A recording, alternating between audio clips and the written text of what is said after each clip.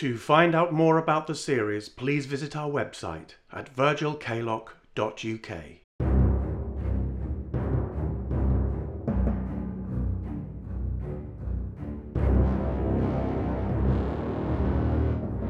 The Strange Tales of Virgil Kaylock. Waterhall.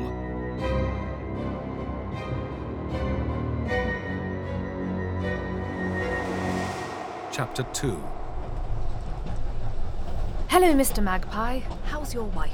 Only one. That's not good, is it? 1 for sorrow, 2 for joy, 3 for something or other. I forget. What is it? What's 3? A girl.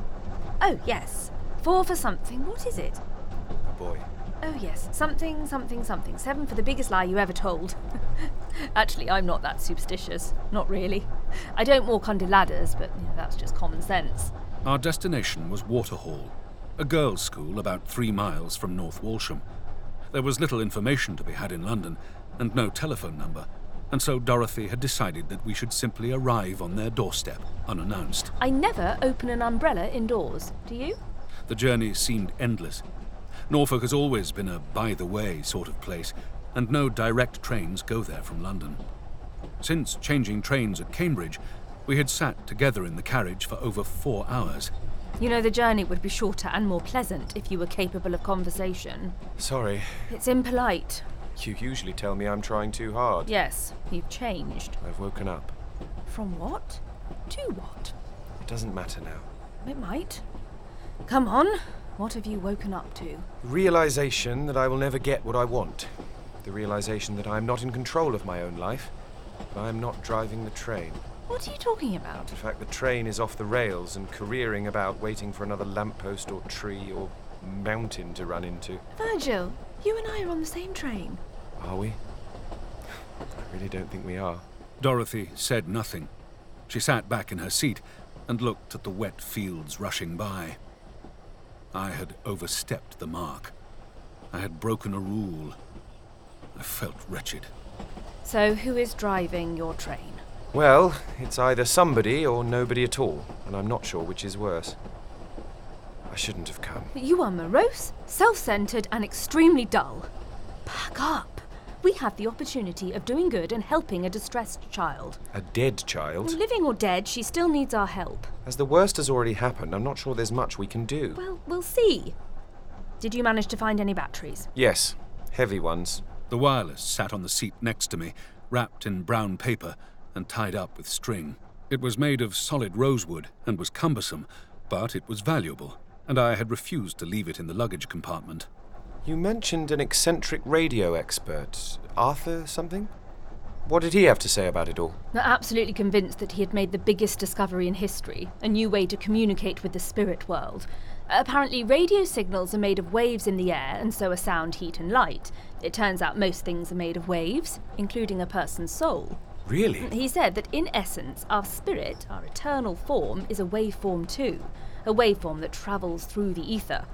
We can't feel it or see it or hear it because our senses are dull. But some animals can, and so can a wireless. Did you see it working? No, I didn't correspond with him. He was another eccentric who wanted his name in the papers. I ignored him. So why don't we hear ghosts on the radio every day? I don't know. Perhaps in time we will. We left the train at North Walsham. There were no motor taxis to be had, but a horse and trap was available to take us several miles along rough roads through bleak, flat countryside. Habitation was scarce, mostly small hamlets of tawdry cottages. The 20th century had yet to find its way to this part of the world. Night was falling, and it was dark by the time we drew up at the Green Man, a traditional thatched public house in the hamlet of Claypit. There were so few houses about that I wondered how the establishment had survived. We were received by Mr. Weston, the innkeeper, and shown to our rooms, which were clean but Spartan, and though the inn boasted a water closet, there were pots placed under the bed for our convenience. After a short while, I joined Dorothy in the saloon for a dinner of meat pie and ale. Don't look like that. We were lucky to get rooms. Look like what? Well, you've hardly touched your food. Because it's inedible. You happy with your meal? Absolutely. Thank you. Very nice. Yes, thank you, Mr. Weston. Delicious. Well, that's good. I'll tell Mrs. Weston. When you're ready for more ale, give me a shout. Mr. Weston was a stout fellow with a worsted waistcoat and jacket and trousers tucked into his boots. He was open-faced and amiable and clearly enjoyed the role of host.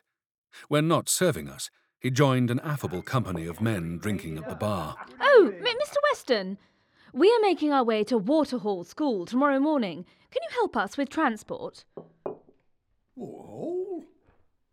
In Stoke's Wood? What do you want to go there for?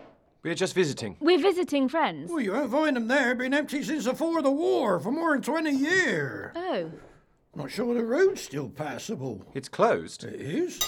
I've not been down there for years. It's a ruin, most likely. Jack?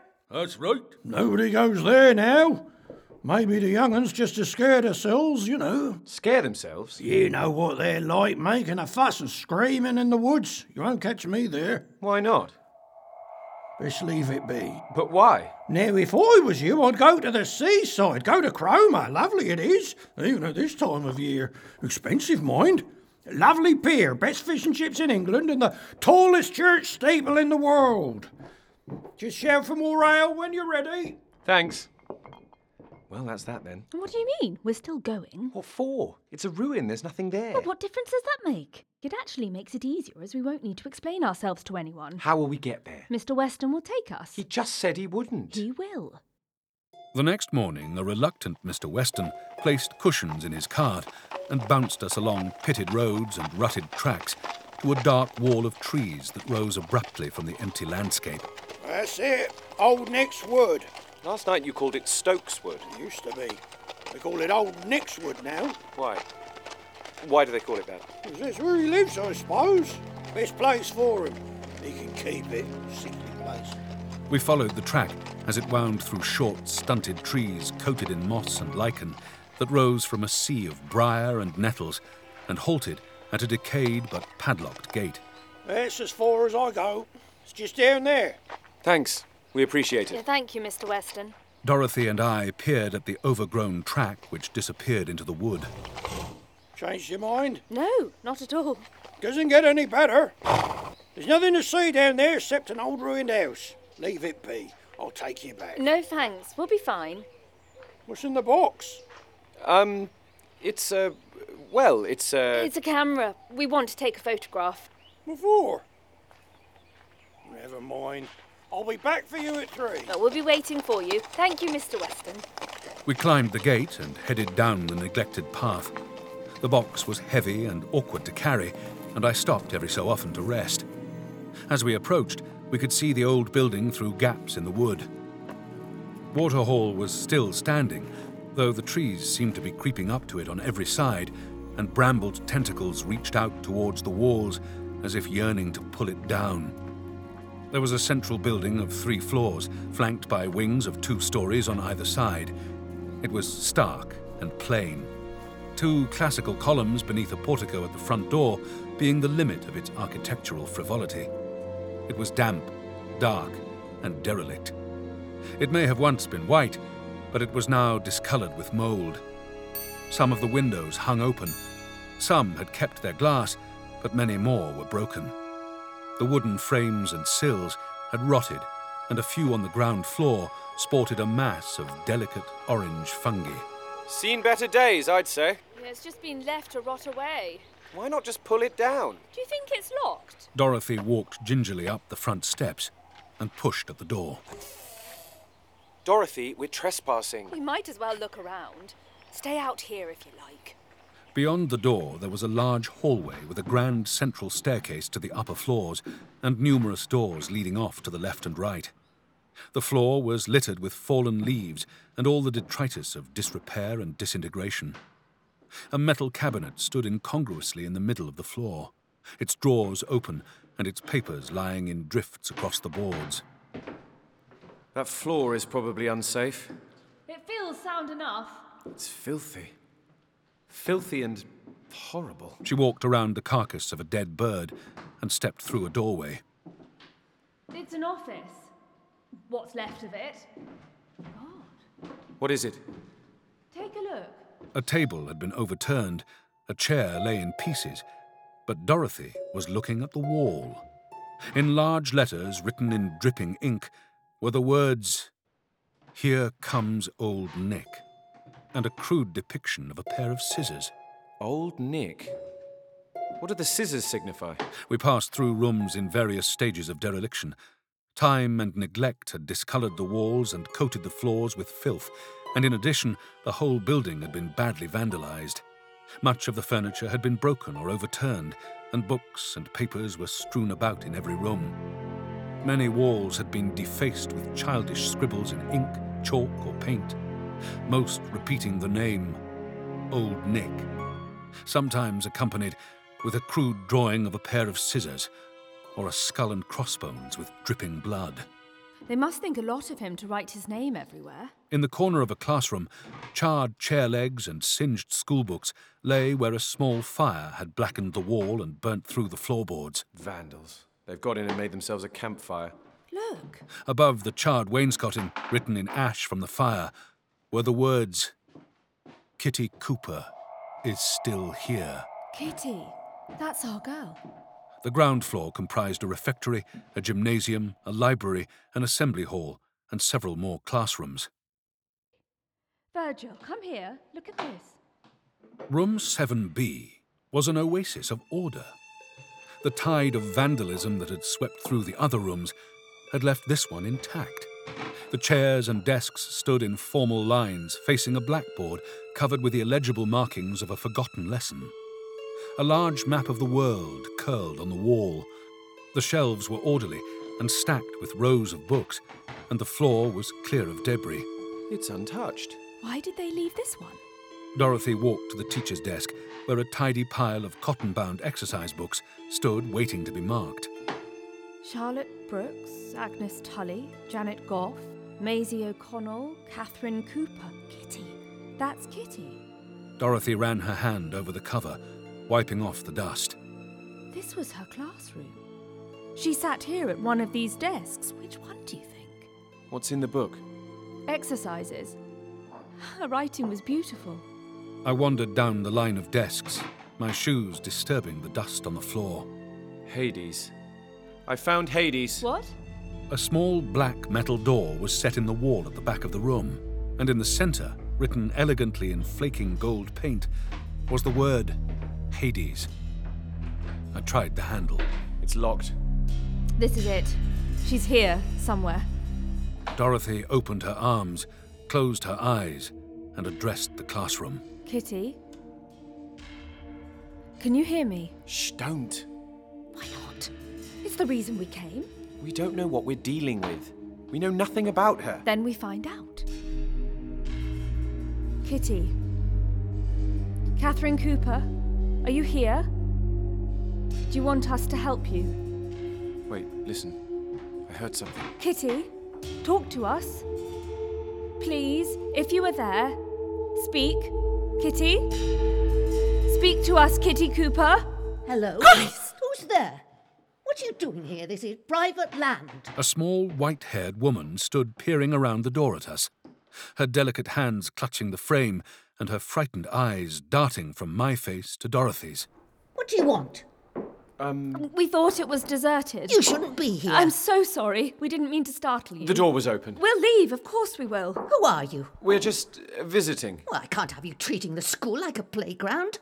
Are you from the village? No, we're staying at the Green Man in Claypit. I won't have you damaging the property. Who are you? I'll call the police. Look, we're sorry. We thought the place was empty. Break into my home and paint on the walls? You're hooligans. I can assure you we are no such thing. Then what are you doing here? My mother was here. As a girl, I mean. She had such a happy time. I just wanted to see it, that's all. You know, where she went to school. She's always talking about it. It sounded such fun. Your mother? What was her name? Her name is Martha Gray. Happy times. She was always talking about it. Did you know her? Martha Gray? Do you remember her? It was a long time ago, so... We're sorry to surprise you like this. Yes, she's never forgotten her childhood here and her friends. She loved Waterhall. Would you like a cup of tea? I have some rooms beyond the gymnasium. It's comfortable there. I can give you tea, and I might have some cake. That's very kind. It's but, no trouble. I don't know if we Do have... you like gingerbread? Thank you, that's very kind. This but- way, it's not far. My name is Miss Blythe. Come along, this way. We followed Miss Blythe through the dark and empty corridors until she pushed open a door, and we entered a comfortable kitchen lit with oil lamps and candles and warm with the smell of baking. A tabby cat stood up from its cushion and stretched its back. Off you get, Percy. We have guests. The walls were busy with paintings of cats and shelves packed with jars of jam, teapots and tins. I am reduced to a few small rooms now. It's such a shame. I had to let the rest go. We can all squeeze in around the table. You don't mind? Not at all. It's lovely. Please sit down. I don't have electricity, but candles are better. The paraffin heater will keep us warm, and we'll put the kettle on. There's gingerbread in that jar. Do help yourselves. Now, plates. Thanks. The school, is it all yours? Oh, it's always been home. I came here as matron in 1879. Now, that makes me rather old, doesn't it, Percy? Not at all. When did it close? Oh, long, long ago, but my memories are my jailer. I can't bear to leave, though of course I should. Why? Why was it closed? Oh, there isn't much I can do for it now. It's in a sorry state, and the village children make it worse. It would take more money than I have to restore it. It was such a good school. Waterhall had a reputation. Can you imagine? These corridors full of chatter and bustle, light and fun. So many girls. You must miss them. Silly thing, they are at that age. Muddle-headed creatures most of the time, but I loved them all. Do you know they don't call me matron or Miss Blythe? Oh, no, they call me auntie. I'm a soft touch, that's why. I can never say no. Poor little souls miss their mothers, that's the truth of it. They follow me about like lost sheep. Shoo, off you go, back to class. You can't be cross with them, cheeky things. I remember the faces of each and every one of them. And my mother, Martha Gray. What's your name, child? Dorothy. Dorothy, you are telling me a fib. Now, you shouldn't be in the habit of telling fibs, should you?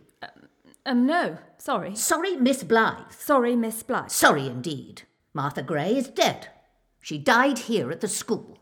How did she die? I think you know the answer to that. No, we don't, really. They told you at the public house. No, they didn't. We don't know They're anything. all such gossips. Can you tell us? What happened to Martha Gray?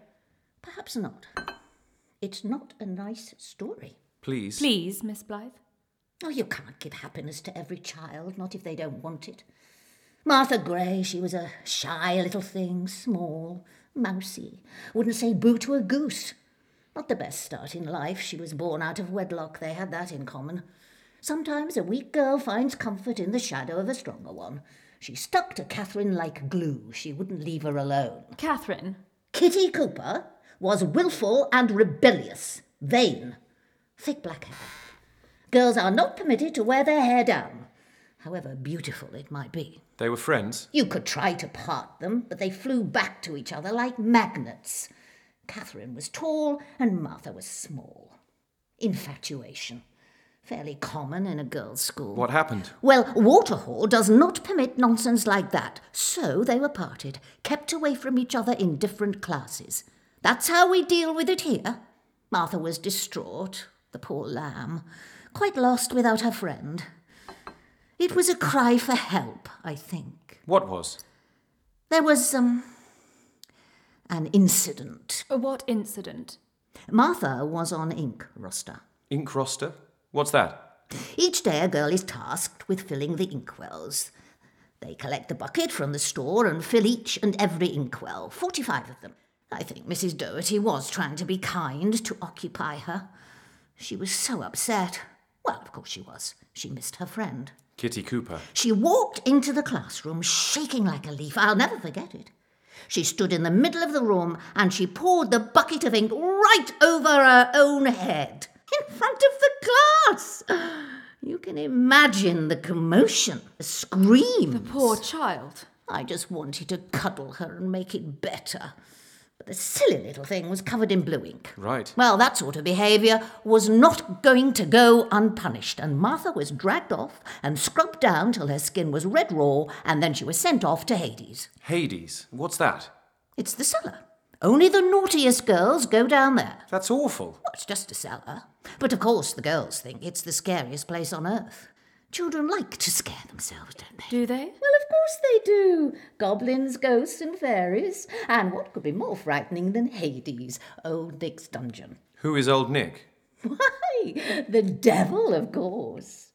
The older girls terrify the little ones. That's how it goes. Oh, the tricks they play. Leaving things in the beds, pulling hair, jumping out of the cupboards. Oh, yes, they are all scared of Old Nick. How cruel. But children are cruel. Very cruel. The child was crying and begging to be let out, the poor poppet. But then by tea time she'd gone. The door was open and Martha had vanished. And so had Kitty Cooper. I suppose Kitty had got hold of the key somehow, and off they went. Never to be seen again. Kitty was never seen again. And what happened to Martha? She hadn't got very far, the silly thing. The girls found her in the wood the next morning, lying in the leaves like a rag doll. Her dear little throat had been cut. What? Poor poppet. And Kitty Cooper was gone. Quite gone. Who killed her? Well, no one knows. People talk, they always do, but why would Kitty do such a thing? It makes no sense. But there we are. Some girls are just born wicked. The woods were searched, the school was searched, nothing at all. Kitty Cooper had vanished. Waterhall was closed down a few weeks later. We couldn't survive the scandal, you see. No, I see. What good is a school without pupils? I try to look after it as best I can, but I can't work miracles. You've been here ever since? And so now you can tell me, why have you come here? And let's have no fibs, please. Well... This is going to sound odd, but we came to find Kitty. Oh, Kitty Cooper is not here. I should know. I am quite alone. Miss Blythe, it is possible that the spirit of Kitty Cooper has been trying to talk to me. I beg your pardon?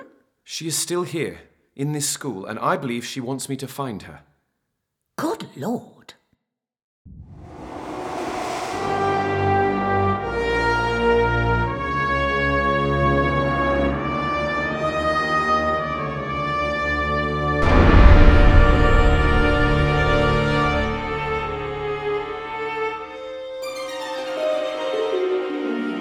In Waterhall, Chapter 2, by John Ram, Virgil Kaylock was played by Nicholas Bolton. The young Kaylock, Daniel Fraser. Dorothy Bell, Ellie Turner. Miss Blythe, Maggie Ollerenshaw. And Kitty Cooper was played by Jennifer English. The music was composed and performed by Neil Brand. The Strange Tales of Virgil Kaylock are produced by Richard Varman, Martin Malone, and John Ram, and are supported using lottery funding by the National Lottery through Arts Council England. It is a Kaylock production.